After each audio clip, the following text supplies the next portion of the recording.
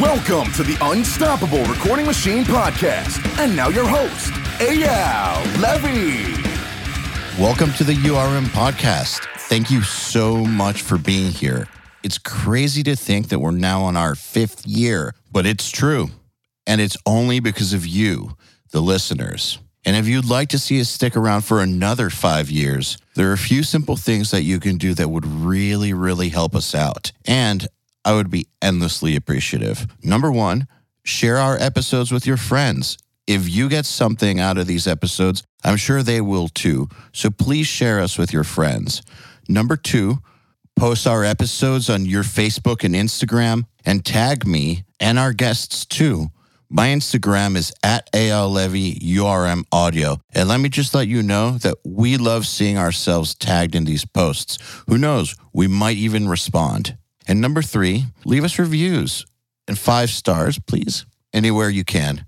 We especially love iTunes reviews. Once again, I want to thank you all for the years and years of loyalty. I just want you to know that we will never, ever charge you for this podcast, and I will always work as hard as possible to improve the episodes in every single way possible. All I ask in return is a share, post, and a tag. Now let's get on with it. Hello, everybody. Welcome to the URM Podcast. My guest today is Jason Livermore, who's a co-owner and operator of the Blasting Room Studios with Bill Stevenson. He's worked with acts such as The Descendants, Rise Against, A Day to Remember, Man Overboard, Alkaline Trio, No Effects, and a laundry list of other groups. I introduce you, Jason Livermore. Jason Livermore, welcome to the URM Podcast. Thank you. Pleasure to be here. Thank you. Glad to have you. Thanks. So what's it like running an actual facility in this day and age? And I don't mean this day and age like the modern day with the advent of home studios. I mean this day and age in crazy-ass quarantine times. So I imagine that probably gone to a lot more remote work. Yeah. At the beginning of the year, we started a record for a band called Rise Against that we've done a bunch of records for. And do you mean in 2020 or 2020? In 2020. Yeah. Okay. Basically, we were getting close to being finished, and the singer, Tim, got kicked out of his hotel. They were like, "I'm sorry, sir, you have to leave. We're closing down." And he was like, "Hey, guys, I think we're done recording." You know, it was a crazy thing. Well, kicked out as in quarantine kicked out. Kicked out like they removed everyone from the hotels. He went to 2 separate hotels at the end of the recording, and that's when the quarantine stuff was, or I suppose it was quarantine, just the lockdown, started happening, and he had to move from 2 different hotels, and finally there was nothing left in the town. So it was like, I guess we're done, and we were really close to done, but that was kind of a weird thing that's, obviously I had never experienced before as an end to a recording session. Normally bands get kicked out of hotels just for being assholes. Yeah, just for being dicks, but, not just for living. Not this time. Yeah. I mean, they could have been dicks, but... That was like the beginning of the year, and then we were going to mix the record with Andy Wallace, but he decided to self-quarantine himself.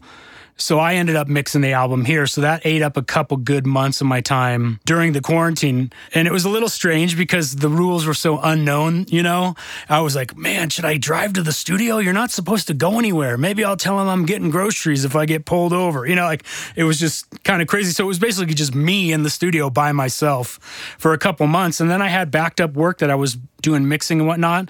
And then it was probably around the summer where stuff really started to slow down. People were supposed to come in and they've, pushed it back a year or canceled or whatever. So yeah, the summer was not that rad, for the recording.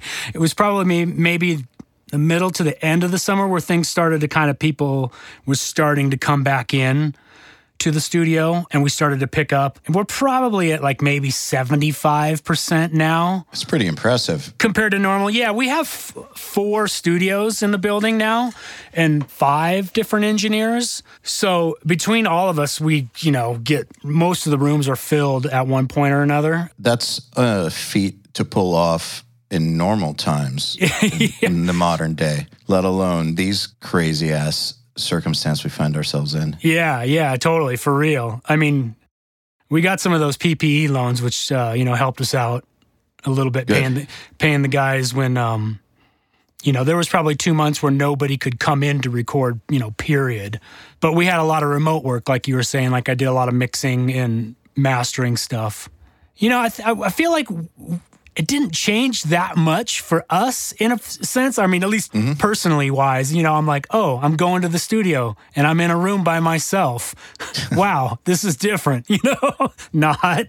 Yeah. That's the thing is I think actually audio people were well suited for this. Oh, yeah. Because we just spend most of our lives alone anyways. So what's the difference? Yeah, and there's less traffic on the way to work. Yeah, I do think that obviously, I mean, you just said it, but anyone who had projects booked to record in person took some sort of a hit. But I do think that just about everyone I know who's like, I would consider good, did just fine last year. They just found other ways to make it work. And part of me feels like as much as it sucked, in a way, it is a window into the future. I mean, that's the direction things are going anyways.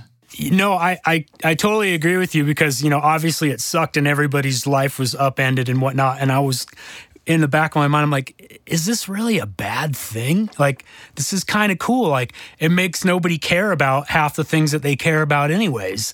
That don't matter. That don't matter at all. It's like, do I have to go back and see Kim Kardashian on the freaking news feed? Shit that doesn't matter. It's like, it doesn't matter and we don't have to pay attention to it. So it's kind of cool that this happened in that way to upend people's just bullshit lives, Do you feel like it did that also with clients, as in people caring more about the bottom line? Like, does this rule, does it not rule, rather than caring too much about just putting out garbage to put out garbage, or like interband drama, management drama, like all all this stuff that goes along with making records, that just the industry side of things, just weird stuff like arbitrary deadlines, arbitrary people to please, like those weird things. The arbitrary deadlines is like the biggest thing because all of a sudden, record that was supposed to come out, last summer has got pushed back a year. And then besides that, even people are just wondering, like, if they do release records, will anyone listen to them now? Or, on the converse, it's kind of like, well, if we release a record now, we won't be able to tour. So we're wasting a record, and those are like some of the things that happen. But like you're saying, like the deadlines, it's kind of like people are just like, they're not worried about things that don't matter. They're not worried about a deadline. It's like, okay, so we put it out, a week later. So what of it? So what? Is somebody banging your door down? We need that record now. Do you?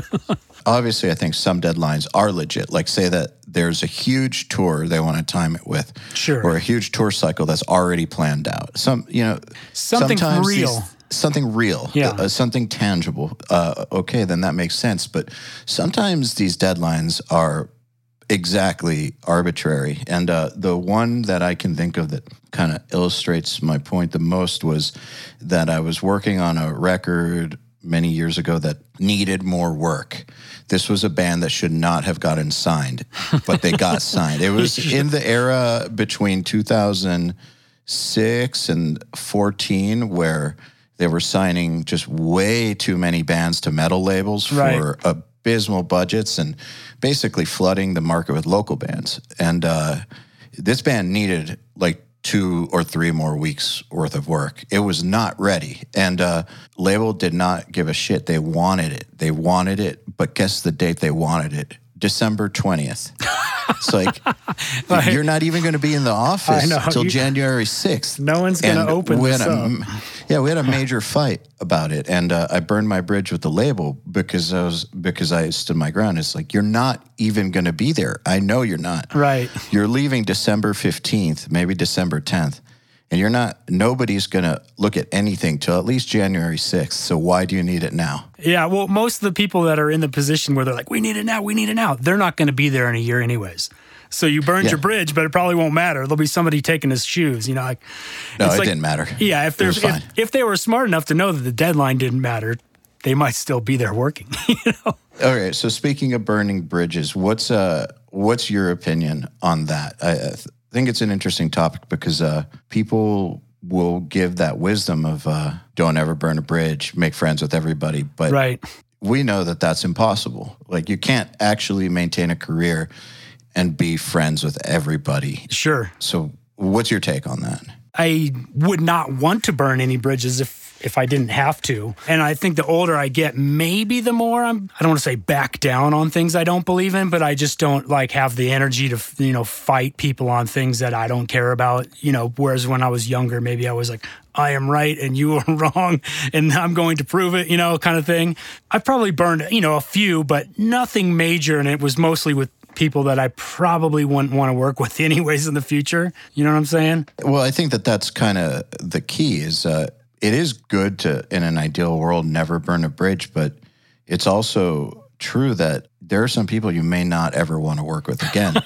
It's okay to let things burn to the ground.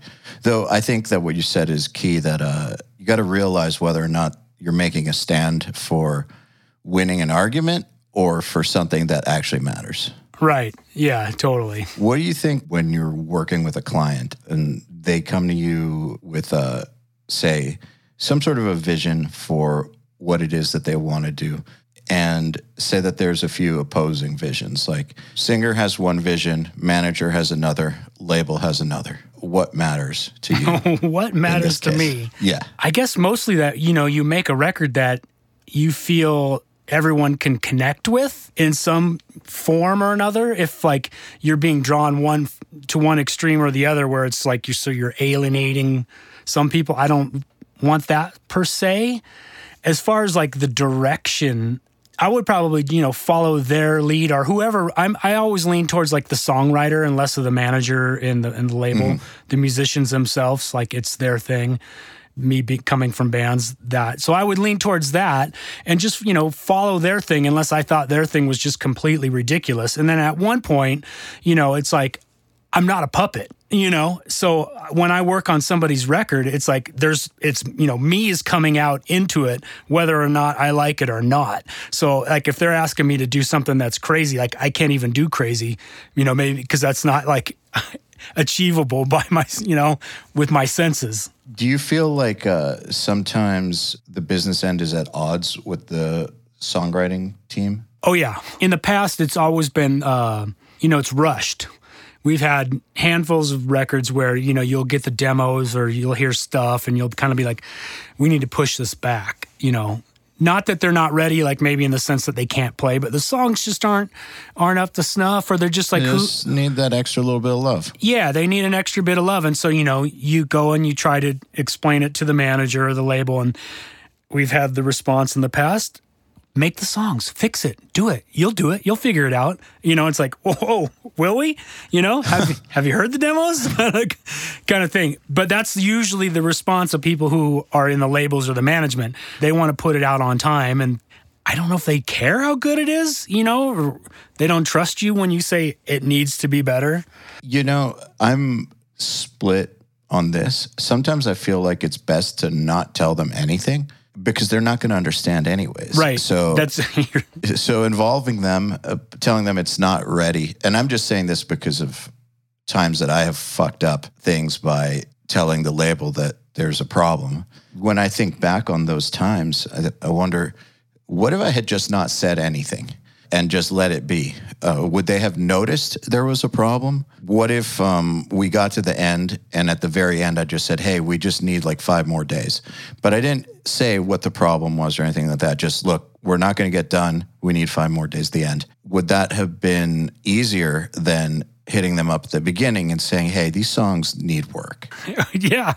Always ask for forgiveness, not permission, I actually do believe in that. Do you believe in that? I do believe in that because I feel like people are afraid of the unknown in a sense. So if you're asking them to do something, they're like, oh, we don't know how that's going to turn out. No, don't do that. But if you do it and they see it, they might go, oh, that's cool. Or, oh, whatever. That doesn't matter. Who cares? Like, sorry, you're late, kind of thing. It's always easier, I think, at the end than in the beginning. It's kind of like when you're showing an artist an idea. I think it's a lot easier to just show them the idea itself rather than talk about the idea. I hate the whole like talk about thing. I mean, you got to do it with some people, but some people they'll just get off track. And it's kind of like, you guys, we've been talking about this thing I wanted you to do for an hour, a half an hour, whatever it is. It would have taken us 30 seconds to just do it. Like, just shut up and do it. Exactly. Or if you had an idea and you recorded it yourself and you played it to the band, they'd be like, oh, that's cool. What's that? Well, as opposed to, hey, I got an idea. What do you guys think? And no, we're not going to take anyone's opinion except our own, I think because, it's coming from a good place. I think they're just trying to be protective of what's important to them. Sure. So they're immediately on defense, shooting intruders at the door, I guess. Some more than others, yeah. Some more than others, yeah. But I also think that on the business end, managers are, they're programmed to say no. That's like the initial response. Like right. that's their job ahead of anything else, is turning things down that the artist or the producer doesn't want to say no to. Right. Yeah. So I think that presenting them with an idea that's off the beaten path is gonna most likely end up with a no. Because first of all, how are they supposed to understand the idea that's in your head? Right. So it's weird because I think it's best to not say anything, but then at the same time, it's not good to not be transparent. So it's this weird line you got to walk, I feel like. Yeah. No, you're probably right. And it seems a lot of times like the less the label knows about the record, it seems like it goes smoother because the band is, more at ease. And then also you don't have these deadlines. Hey, so-and-so's showing up this week to listen to the record. We got to make rough mixes for him. Okay, let me just go waste, a day and a half of my life making something that plays all these tracks we recorded. So that when the guy gets here and goes, is this finished? Of course it's not finished yet. These are rough mixes, kind of thing. Well, that wouldn't have happened in 2020.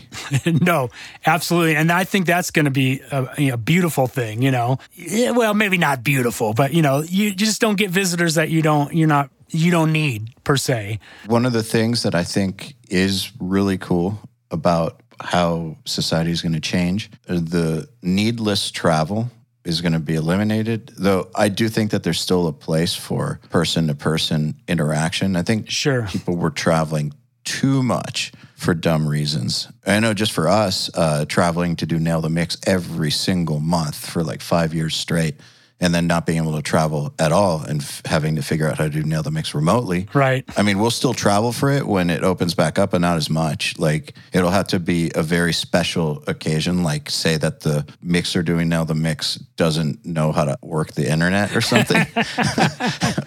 Or it's Andy Wallace or something, Or it's Andy Wallace, or somebody you want to go hang out with. I want to hang out with all of them. It's just there's some cases where some people are so technically savvy that we don't need to be there. Right. Like, we can send them this kit that we have. They set it up. Awesome. Yeah. And also with the remote setup, I'm talking to them face to face as opposed to talking to the back of their head. Right. So being on the couch. Yeah. Right. So it actually makes it easier to communicate.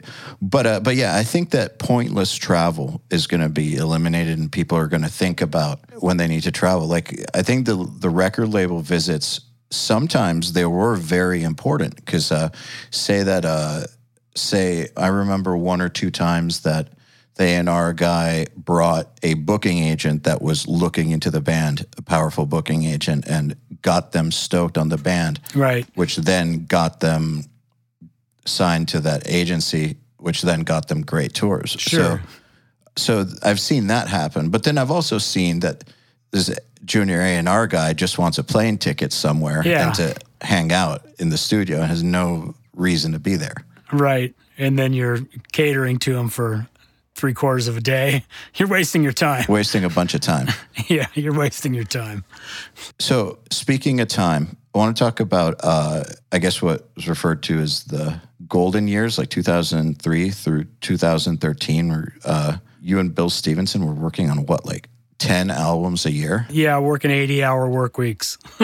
Yeah, that's insane. What I'm wondering, how did you guys manage your time through that so that everything got done? Because I know from experience and other producers that sometimes getting booked that much seems like a blessing, but it's a curse because projects bleed into each other. You end up with a backlog. Right. People get pissed off that you're working on 2 projects at the same time, etc. Yeah.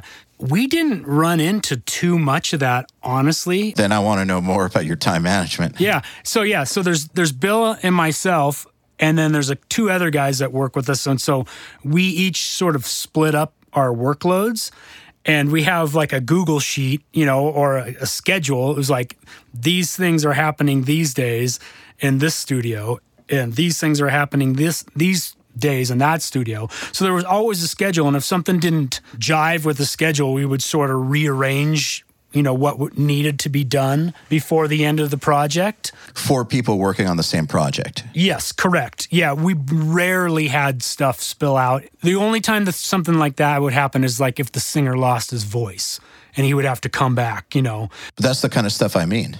Well, we have 4 studios here and 5 guys working. So if that happens, well, then one of them goes and does that job, and it's not like really messing up with what's going on in the other parts of the building. So you have a workflow buffer. I would say so. Either that or just been, fortunately blessed that there's not too many singers that have blown out. And then obviously, let's say the singer blowout thing, after you've made a bunch of records and you're like, well, now the music's done, we're going to do the vocals. It's like, you learn how dumb that is. So you start recording the vocal on day 1 because you have a demo, or you make a demo, and the singer starts singing the first day, and you do it the whole time he's here.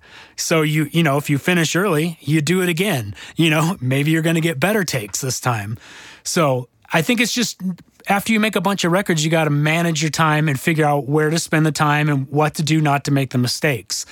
And when you're working like every day for 10 years in a row, it's like that kind of just worked itself out. There were a lot of inefficiencies I noticed in what was standard for heavy music production for a while that I don't think are so much the case anymore. Like, for instance, what you just said, waiting until the very end to start vocals. That just seems so stupid. When it dawned on me one day, it was like, why do we keep putting ourselves into this situation with the most important part of the record? We're like treating everything else like the most important thing, and then the priority, we're treating as an afterthought, and we're not taking into account biology. Not smart. Yeah, no, not smart at all. Yeah. Another one that I thought of that blew my mind was, so there's guys that reamp every time, no matter what, right? Every time. Like, they never use the original tone, which is fine. They get great tones, so I'm not knocking their abilities. But if they know that 100% of the time they're going to reamp without question, then why did they spend a week dialing in the original tracking tone? Yeah, no, that's ridiculous. Yeah, stuff like that. I know, though, I think that's more common in the metal world or the super heavy rock world. When I would make a record, I would spend forever, days getting a guitar tone. And then use it. And be completely satisfied. And then I remember, I think the first time I did it, we were recording an As I Lay Dying record, which is, definitely on the metal end of the spectrum for what we normally do. Oh, yeah. And Phil was kind of like, why are you spending all this time getting these guitar sounds? I'm like, what the fuck are you talking about? That's what you paid me for. I'm trying to get you like an amazing guitar sound. Well, we're going to reamp. And it's like, wait, what?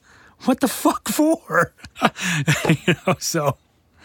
Yeah, it's a part of the process for a lot of people. Not everybody does it, though. There's some metal producers that stick to the original tone. But the thing is, the ones I'm talking about who get an original tone, really work on it, and then reamp anyways, their original tone is awesome already. Yeah. So they spent a long time crafting this thing, knowing that they're going to throw it away. Doesn't make any sense. That makes zero sense. That would be very frustrating if that happened to me too much. Or knowing you're going to replace the kick drum.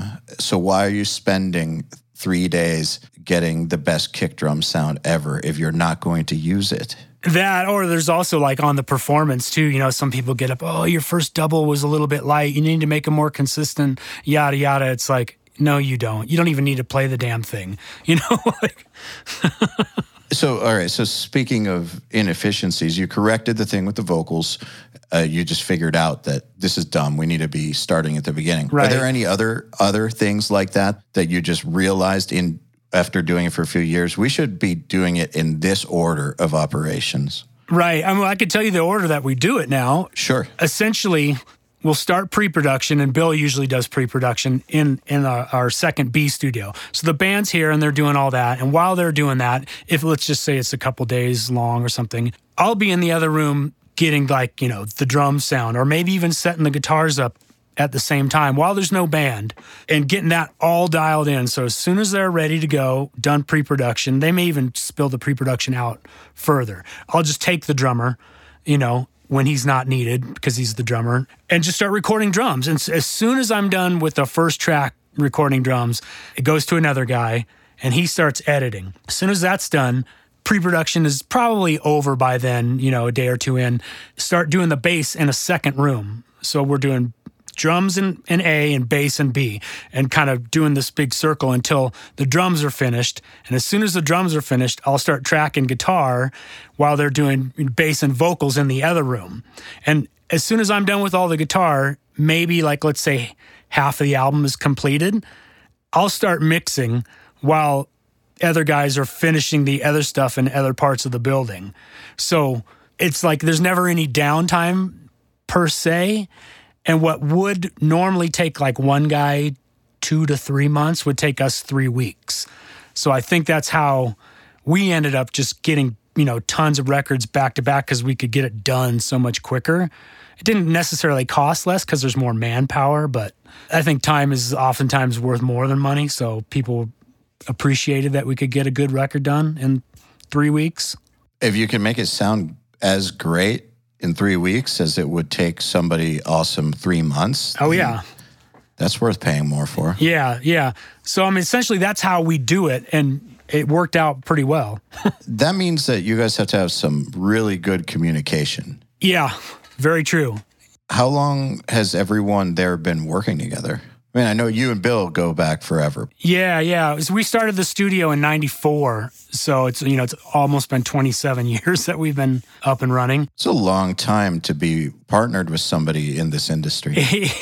You're very true. It's it is. So, but the other guys, so we have another guy named Andrew Berlin, and he started working with us in 2000. And then sort of our newest main engineer, Chris Biebel, started, I think it was in 2010 or 11. "Quote unquote newest." So he's already been there a decade. Yeah. We have a newer guy than that, but he's not like a main engineer. He's a boy genius who he built studios for us and fixes gear and figures out what needs to be done and does it. He's a all-purpose guy. Mm-hmm. So there's 5 of us here, and we all know each other pretty well. So yeah, it's easy to communicate.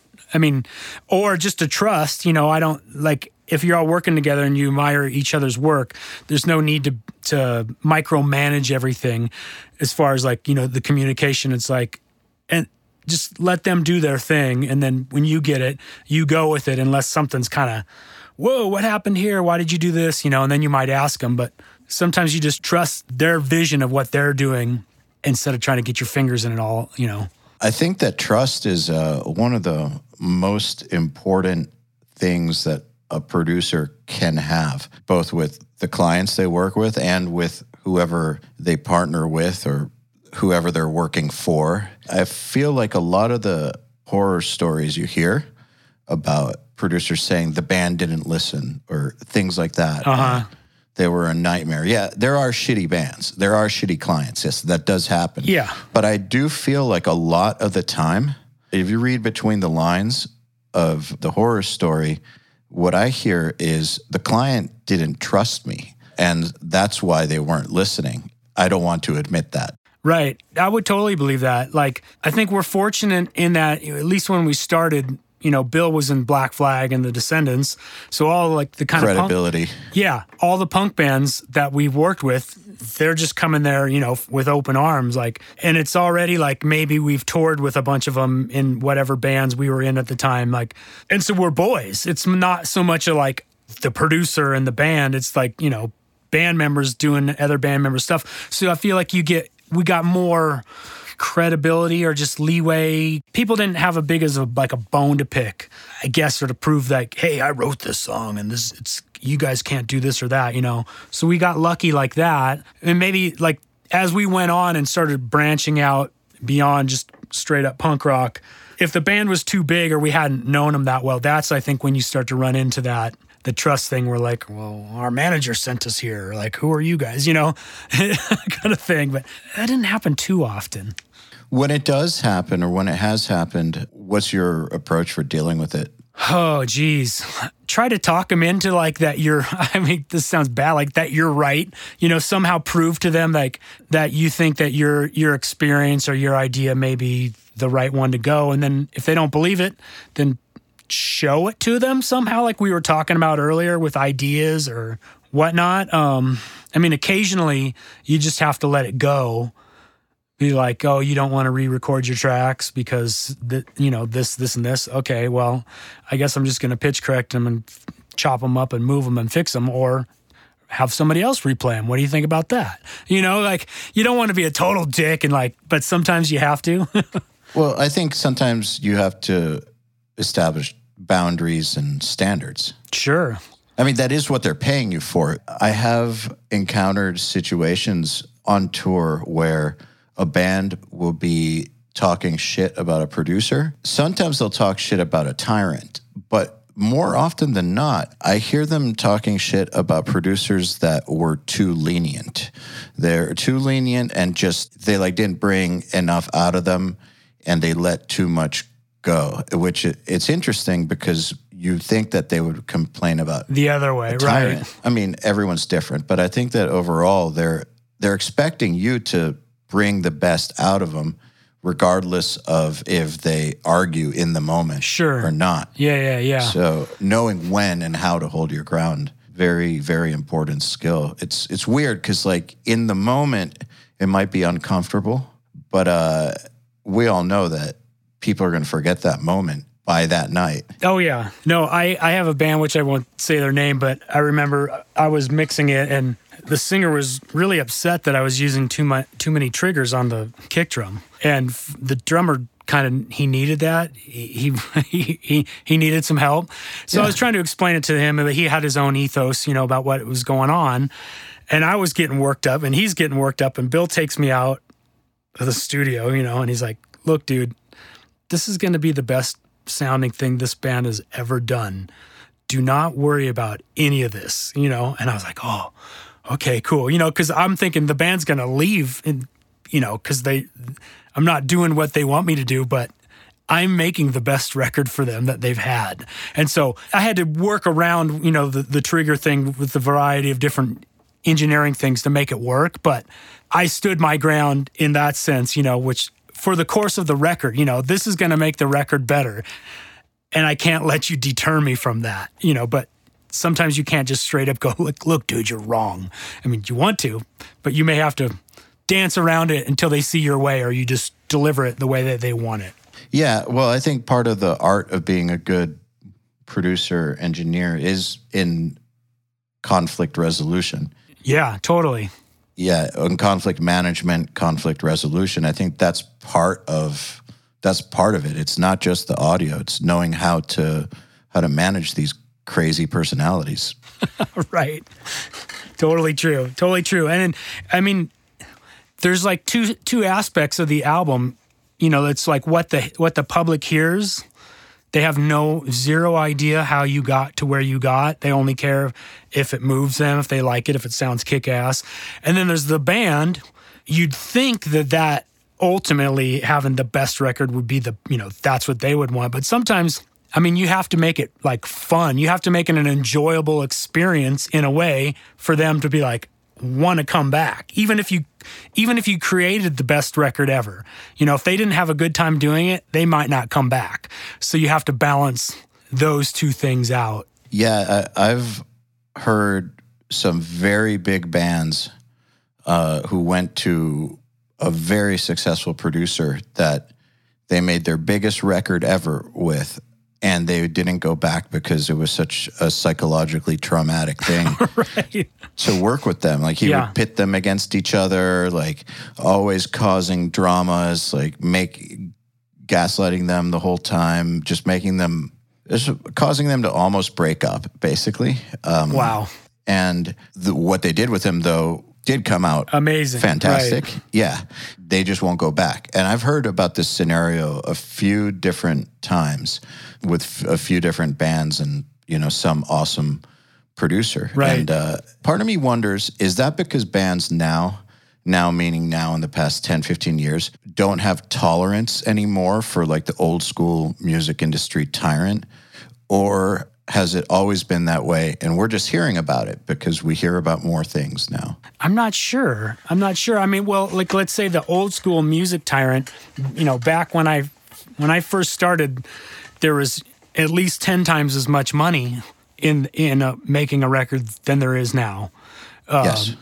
So, there was more writing on it. So maybe those guys are like... Needed a tyrant. They needed a tyrant. There's more writing on it. They didn't want to like have their money wasted, or they can't have a failed product, or, that kind of thing. Now it's like, people still want to put out a good record, but if you're only paying like, I don't know, $5 or $10 grand for a record, which seems like nothing, it's kind of like, well, just let us do our thing. If you cared more, you'd probably give us more money to do it, but...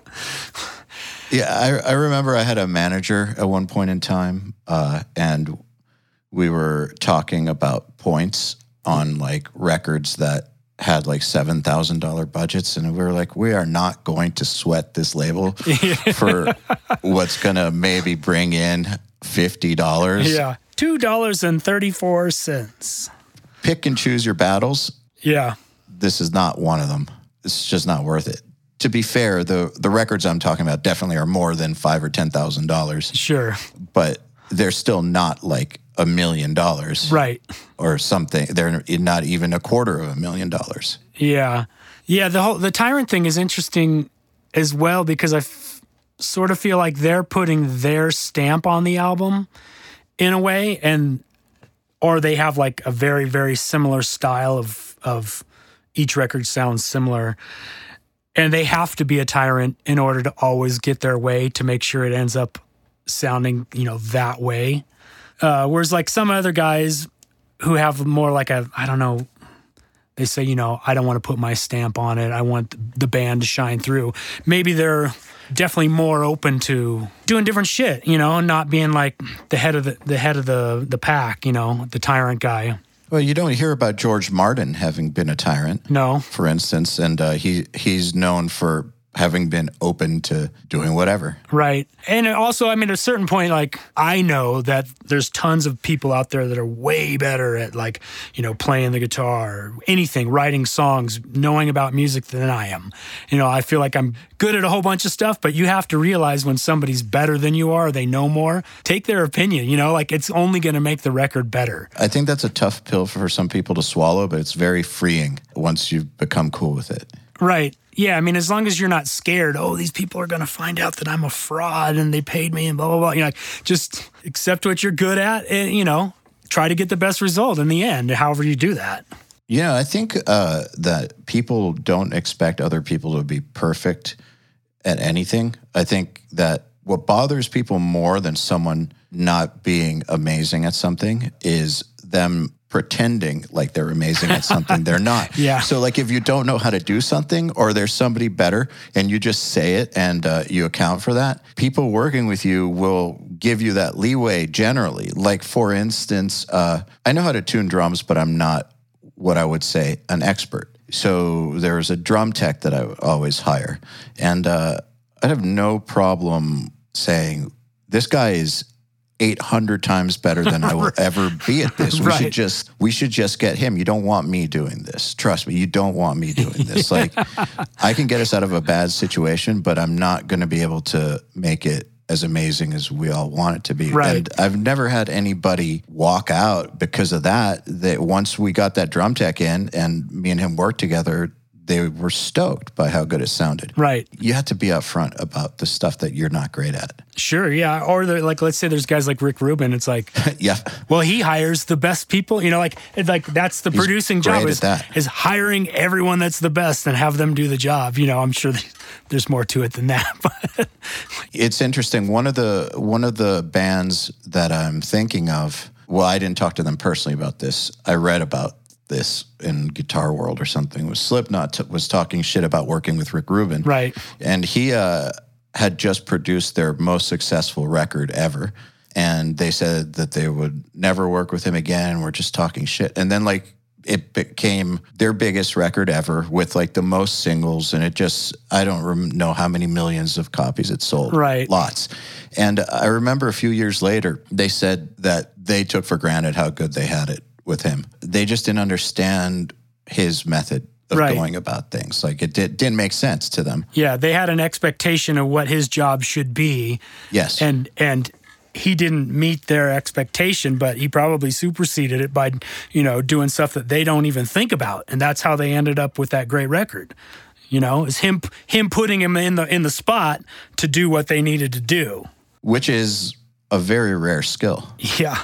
Yeah. If it wasn't such a rare skill, it's interesting because people talk down on that style of production, the executive producer style. But if that was so easy, more people would be really good at it. Yeah. And would have track records like him, but they don't. And there aren't that many people who are that good at it. It's actually really hard. Yeah. I've never worked with him, but he's kind of fascinated me, you know, because he's not a musician and he's not an engineer and he's not a producer in the traditional sense, you know? It's like an executive producer. Yeah. I was like, well, I guess he could be like, you know, the head of Amazon or some like company, not music per se, you know, but he's taken his leadership role through something that he loved. It's kind of like, wow, it's just a different style of producer than you're used to, you know? But you know, the engineers that he hires They're the best. without fail, yeah, they're unbelievable. Yeah, like Andy Wallace. Andy Wallace, you know, Brendan O'Brien, those guys, they were like working for him, you know? When I was a kid, you'd look on the record and you'd be like, oh, you know, produced by Rick Rubin. Oh, that's cool. Oh, Andy Wallace, who's that? You know, and then 5 years later, it's like, Andy Wallace, he's the king of the world, you know? But he started out as Rick's like engineer. It's amazing having not just an eye for talent, but knowing who to pair with the right artist. That's team building. Right. That's like customized team building per project, which means that he has to know everybody and understand what their skill sets are and what the boundaries of those skill sets are, and then also understand what the vision for the record is, and then know exactly which personality types are going to work together. Right? And That's just crazy. Yeah, it's high level. That is high level management. Yeah, I just think a lot of people don't understand it because of what you said. They have an expectation, they have an idea in their head of what the job description is. Should be, right, yeah. Should be. I've always thought the job description is present a record that's as good as possible. I mean, that should be the description, is to get the record to be as good as possible, and then, you know, for the budget that you were paid for in the time that somebody wanted it. And however you get it done, as long as you meet those three criteria, then you've done your job. Hey, everybody. If you're enjoying this podcast, then you should know that it's brought to you by URM Academy. URM Academy's mission is to create the next generation of audio professionals by giving them the inspiration and information to hone their craft and build a career doing what they love.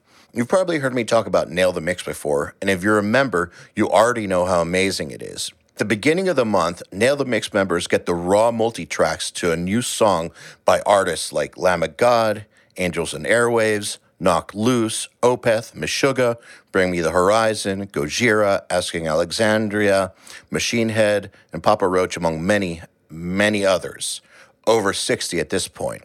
Then at the end of the month, the producer who mixed it comes on and does a live streaming walkthrough of exactly how they mix the song on the album and takes your questions live on air. And these are guys like TLA, Will Putney, Jens Bogren, Dan Lancaster, Tui Madsen, Andrew Wade, and many, many more. You'll also get access to MixLab, which is our collection of dozens of bite-sized mixing tutorials that cover all the basics, as well as Portfolio Builder, which is a library of pro-quality multi-tracks cleared for use in your portfolio, so your career will never again be held back by the quality of your source material. And for those of you who really want to step up their game, we have another membership tier called URM Enhance, which includes everything I already told you about and access to our massive library of fast tracks, which are deep, super detailed courses on intermediate and advanced topics like gain staging, mastering, low end, and so forth. It's over 500 hours of content, and man, let me tell you, this stuff is just insanely detailed.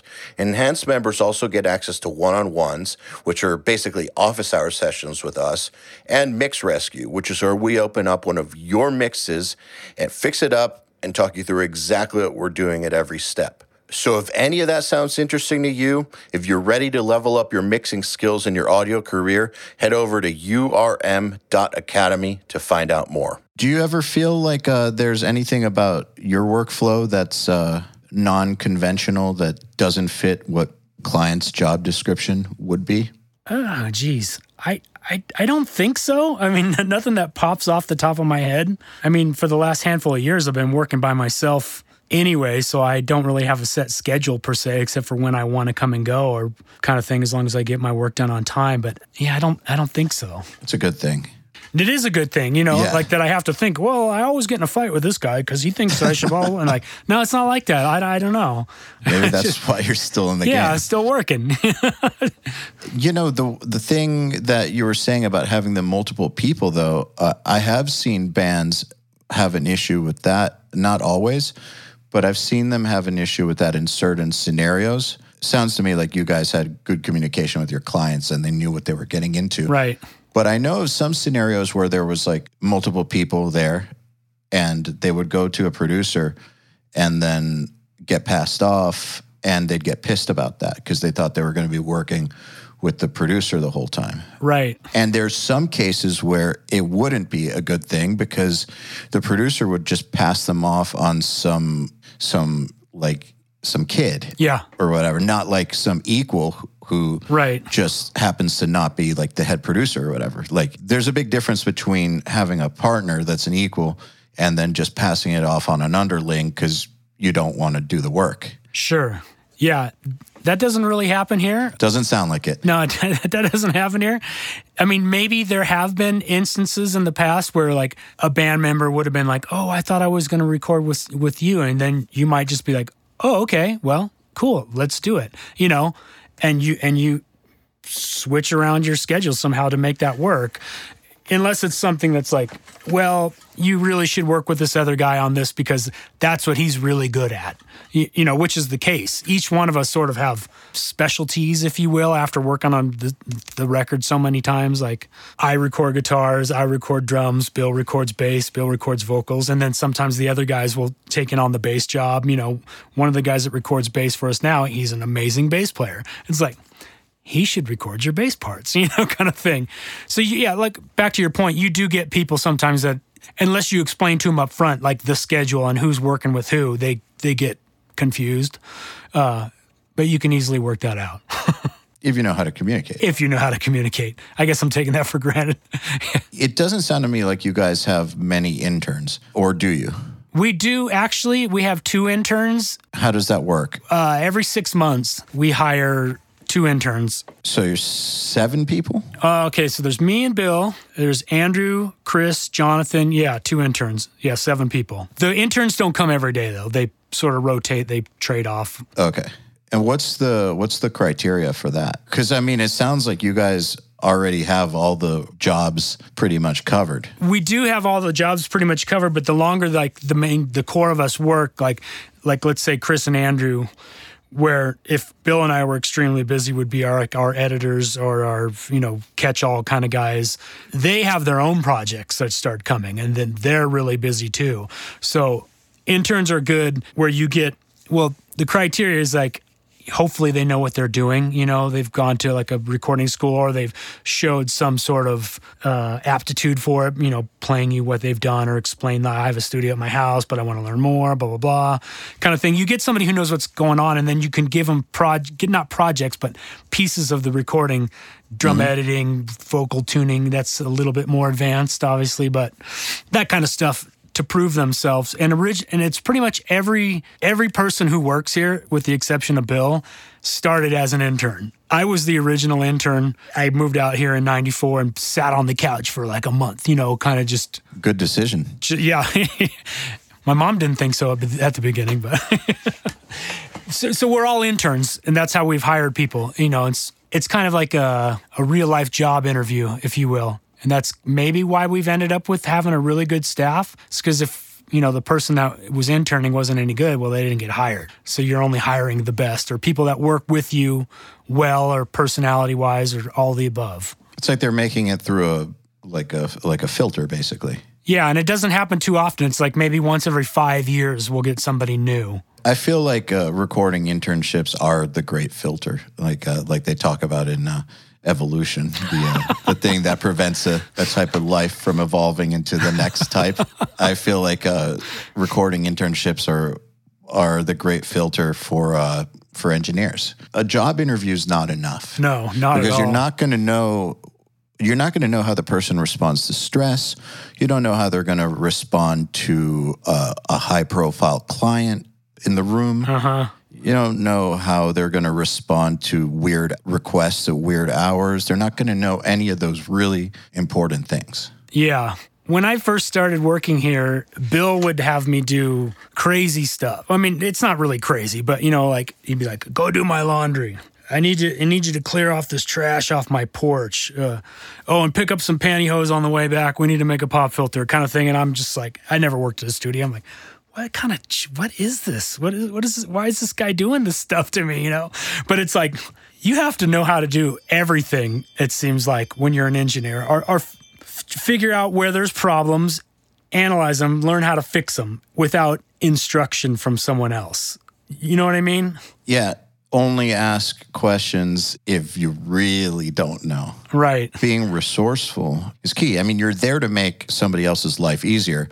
So if every time there's a problem, you're asking the boss to solve it for you, you're not making their life easier. Right.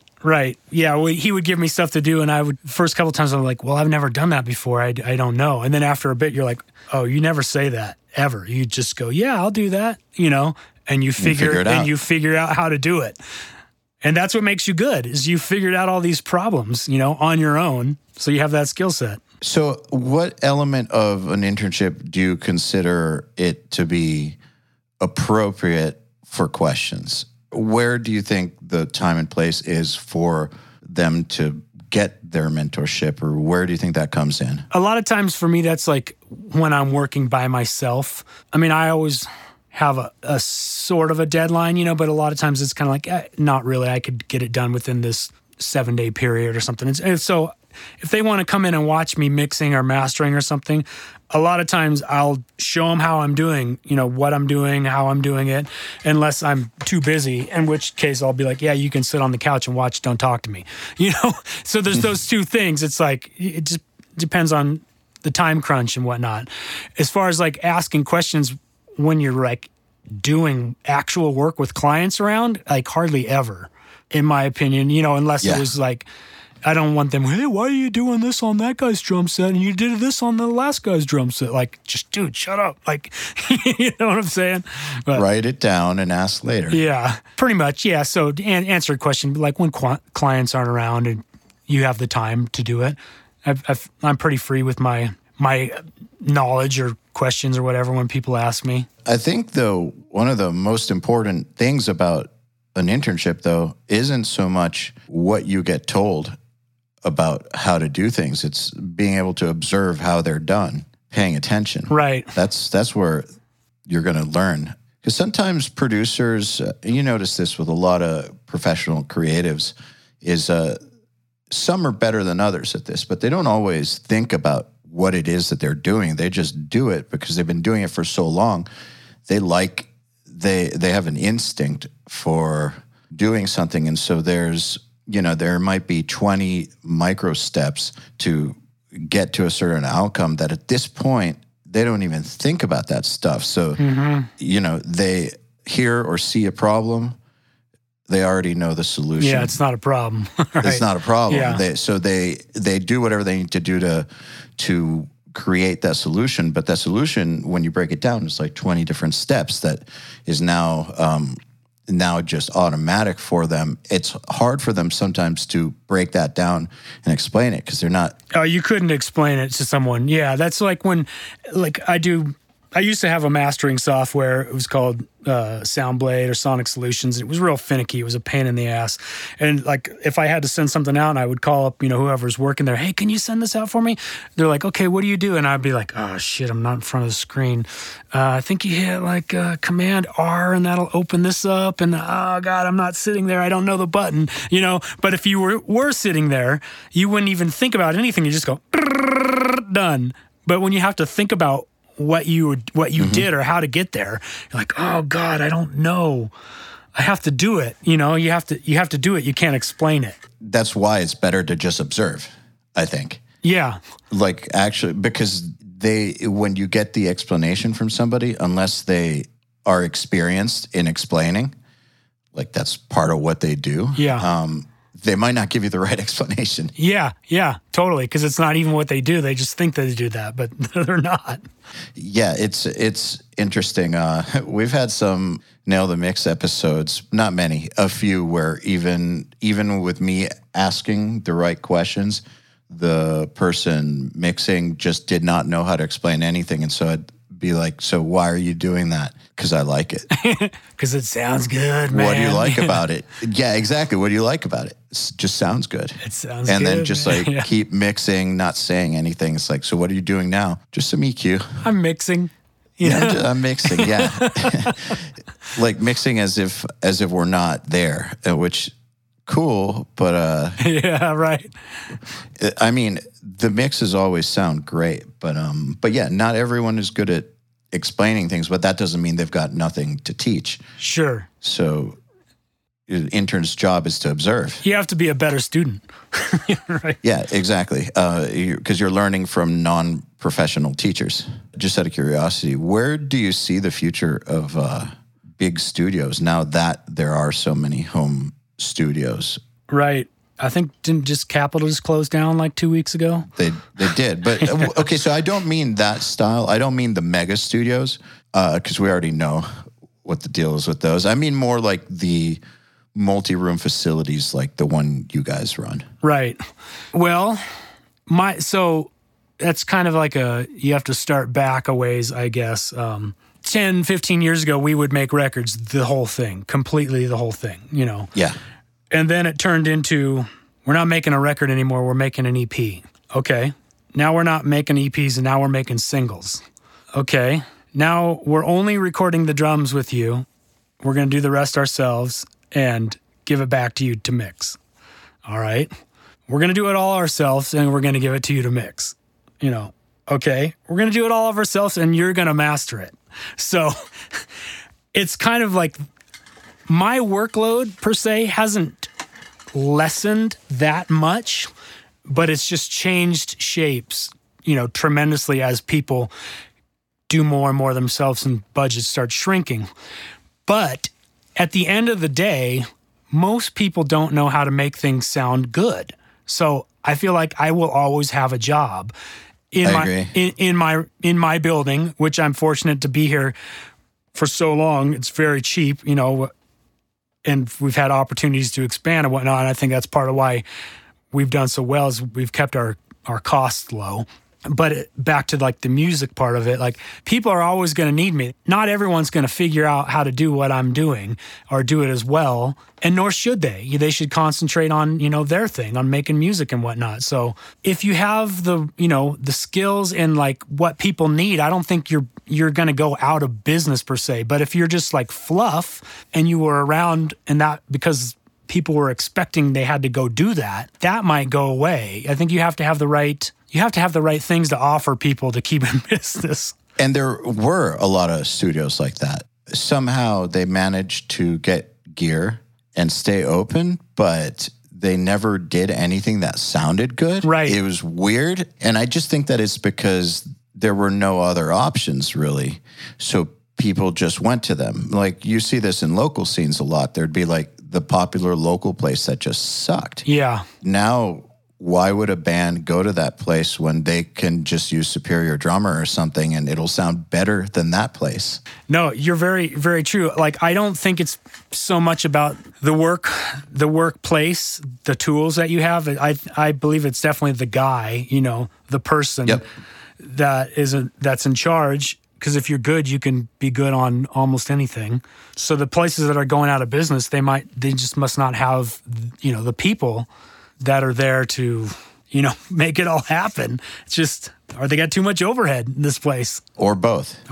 Yeah, I think that this is why a recording studio is not like a valuable thing to sell, like in terms of selling a business. Right. You're not going to get like a 10x multiple from, from an investment firm or some shit like that. Right. Like, that's not going to happen, because no matter how much gear you have in it, the value is not in any of that. It's in the person who makes the records. And so they could literally have a laptop and a slate microphone and some headphones and make stuff that's multi-platinum and sounds amazing with $1,000 a month in rent and $3,000 in gear. That's it. Yeah, it's crazy now. It's crazy that you can do that. Gosh, you don't need anything. Really, you just need a laptop and skill. Well, you need skills. And skill. I mean, other than like, let's say places like Ocean Way or something, where they've had a kind of a revolving door of amazing engineers and whatnot, but their actual studios have a sound that you can't really get anywhere else unless you got the UAD plugin, of course. But there's places like that you think hopefully wouldn't go out of business. You never know. You keep hearing about these places. Question being that you could just do everything on a laptop if you know what you're doing. What role does gear play for you now? Gear plays like sort of much less of a role for me. I used to buy between like $30,000 and $50,000 worth of gear every year. New mics, preamps, compressors, whatever, just toys, to keep myself occupied and hopefully improve my work, if you will. Did it improve your work? I think it may have improved my work, maybe not so much because of the actual gear, but it made me work in a different way or gave me a different idea kind of thing. And then, so after learning that stuff, like now I've found like the select few pieces of gear, which I think, matter in whatever I'm doing. And the rest is just like, oh, I know how to get that sound. Just, I need to do this. And I just feel like I can get to that. I can chase that sound kind of on whatever I have now, just if it's in my head the right way. Before in the past, I would have been like, I'm not getting this sound. Maybe it's because I don't have like an API preamp or, and you're like, no, that's not it. But you have to go through all that experimentation with gear to kind of know that it doesn't matter nearly as much as you think it would. Where does it matter? I feel like in mastering, gear matters a lot. The smallest details matter when you have something that you can't alter as much. Per se, is like when you're recording, you can make the whole thing with 57s and have a great recording. But when you go to master it, if you don't want to completely change it, you got to have, really top-notch stuff and pick your cables and pick your power supplies and pick everything, just to not wreck it. But recording, it's not quite as much, I don't think. Gosh. Why do you think people worry about it so much? Because they don't know. They don't have the experience. I had an intern in here the other day, and he goes, oh, yeah, and he uses Logic, and I've only ever really used Pro Tools, but he had Logic and Pro Tools, and he had one other DAW on his laptop, and he was running the same program out, and he was like, I swear I swear the Logic sounds better than the Pro Tools does. I swear. And he's going back and forth, and he goes, I don't know which one I should use, but I think this one's a little bit better. And I'm like, you know what else would sound like, a little better? If I grab this fader here and I moved it half a dB, like now it sounds better than those other two, doesn't it? Like you don't know what you're focusing on or what to chase when you're inexperienced, like to know, just work with whatever you have. What's the most comfortable, that you can get the job done. Like if you want it a little brighter, like just add a little more treble to it, like not to be so precious about it, I suppose. I think also it's just easier to think my work isn't as good as this person's work. I just need to purchase this external item and then this problem's going to be solved. Not I'm going to need to work for maybe a few more years and right. develop myself. It's me. Yeah. Realizing that it is you. If your work isn't where it needs to be, it's you. You need to get better. I think that that's tough for a lot of people. It's right. tougher, certainly, than I don't have a distressor. That's why my vocals don't sound great. I can save up $1,300. Why not? Sure. And no one can actually say there's anything wrong with a distressor, right? Right. For the most part, everyone agrees that they're awesome. But I don't think that anyone who doesn't know how to record vocals has gotten one and suddenly known how to record vocals. Yep. Maybe it's happened. I seriously doubt it. How'd you get that vocal? Oh, I just smashed the distressor, bought a distressor, man. Yeah. Well, you know what? I think that one of the reasons that people think that kind of stuff sometimes is because they have heard people who don't know how to explain what they're doing say something like, I just smashed the distressor on it, like 20 dB of gain reduction, good to go. And they make it sound like that's all it is. Right.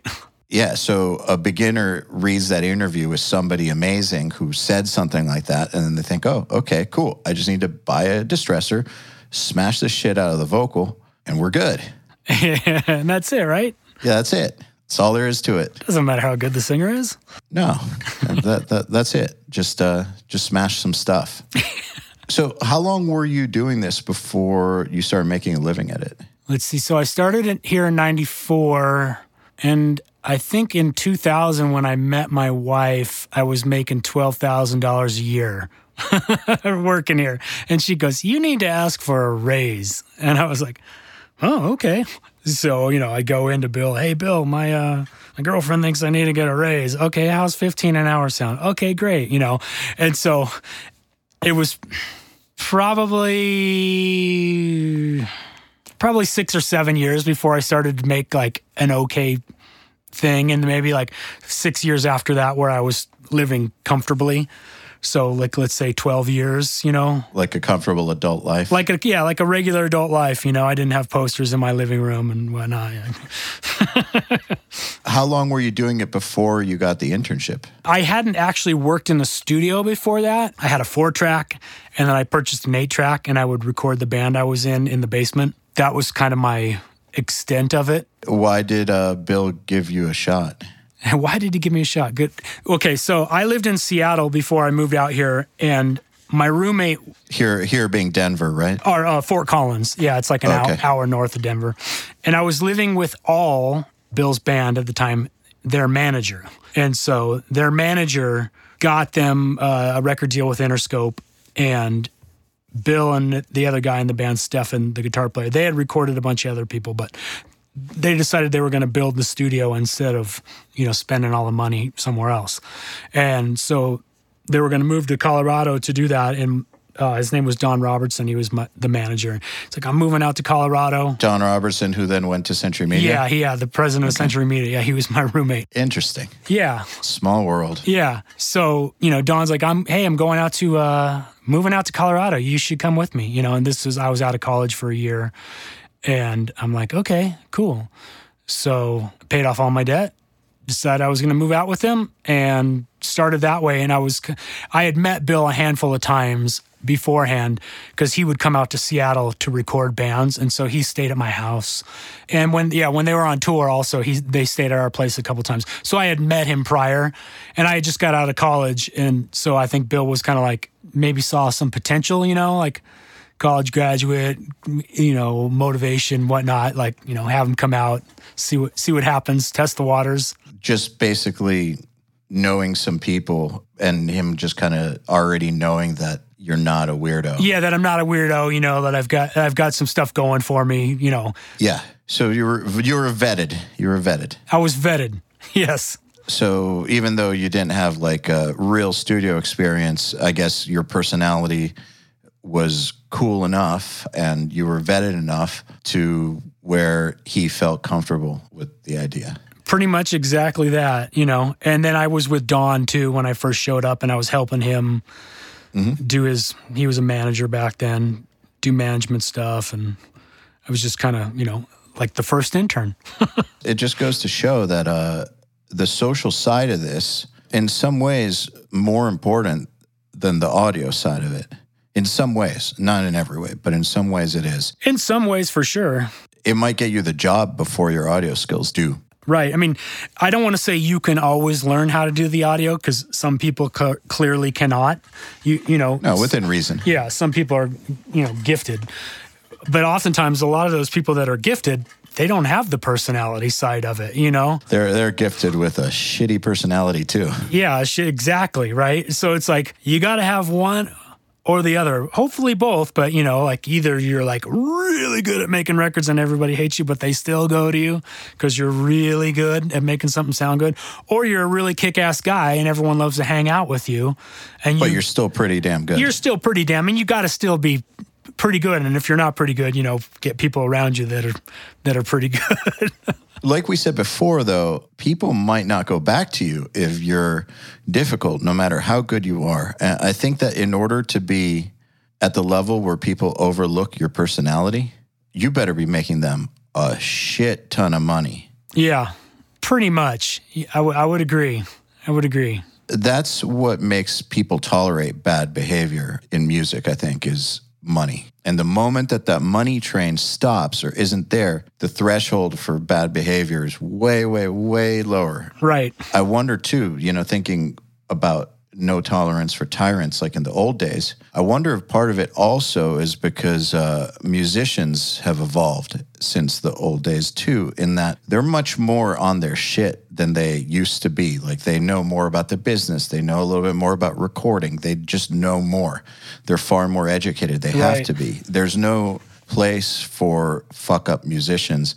I mean, some of them are, but by and large, the stereotype of the fuck-up rock star who's like a total space cadet, junked out loser, who doesn't know anything and just has everybody else doing everything for them, who couldn't like make their way through an airport if you gave them a map or GPS. I think that while there's a minority of those, I don't think that those survive the industry the way they used to, because they don't make money for people the way they used to, and people don't put up with it. And so the class of artists you have now they're just probably smarter people and more aware. They don't put up with as much shit because they don't have to.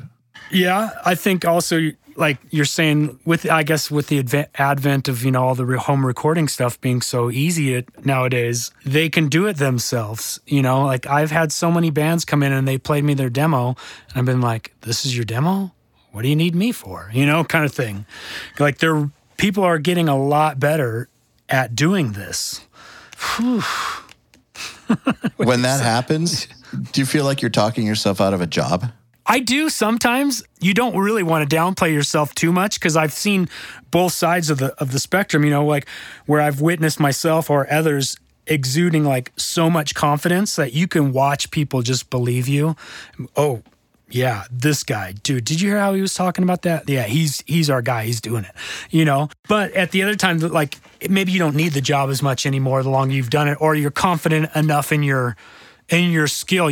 Like I know what I've done in the past. People know what I've done. So like I'm just being honest with you here. Take it or leave it, kind of thing. I've had that happen where I was working on a mix and it was killing me, and so I asked a friend of mine to just take it over, and they were like, "Why? Sounds fine. You're crazy." Yeah. I was like, "I'll pay you. Shut up." They didn't take it. They didn't do it. No, they didn't do it. they didn't see the point. Right. I've encountered that a few times, also with bands coming in with something that just sounds so good that, like, what's the point? Well, right. Why don't we release this? But, sometimes they come in with something that sounds good, and the point is that there is something missing. No, you're right. I always say that when you first hear the demo, maybe it's because like you're like a initial listener and you're like, holy shit, this is good, or you just don't expect it to be that good, and therefore, if it's that good, you're like really, oh wow. But then you take the record, you work on it, and then when you're finished, and you go back and you play your finished thing to the demo, you're like, oh, that demo sucked. It didn't suck, but you don't really realize how much better it's going to get until you really immerse yourself into it. Yeah, exactly. And so that's why I think that maybe talking ourselves out of a job isn't always the best, the best idea. You're probably right. I mean, they came to you for a reason, right? Exactly. So anyways, I think this is a good place to stop the episode. I want to thank you for hanging out, man. It's been a pleasure. Yeah, you as well. Thanks for having me. Yeah, anytime. I've enjoyed talking to you. Okay, then.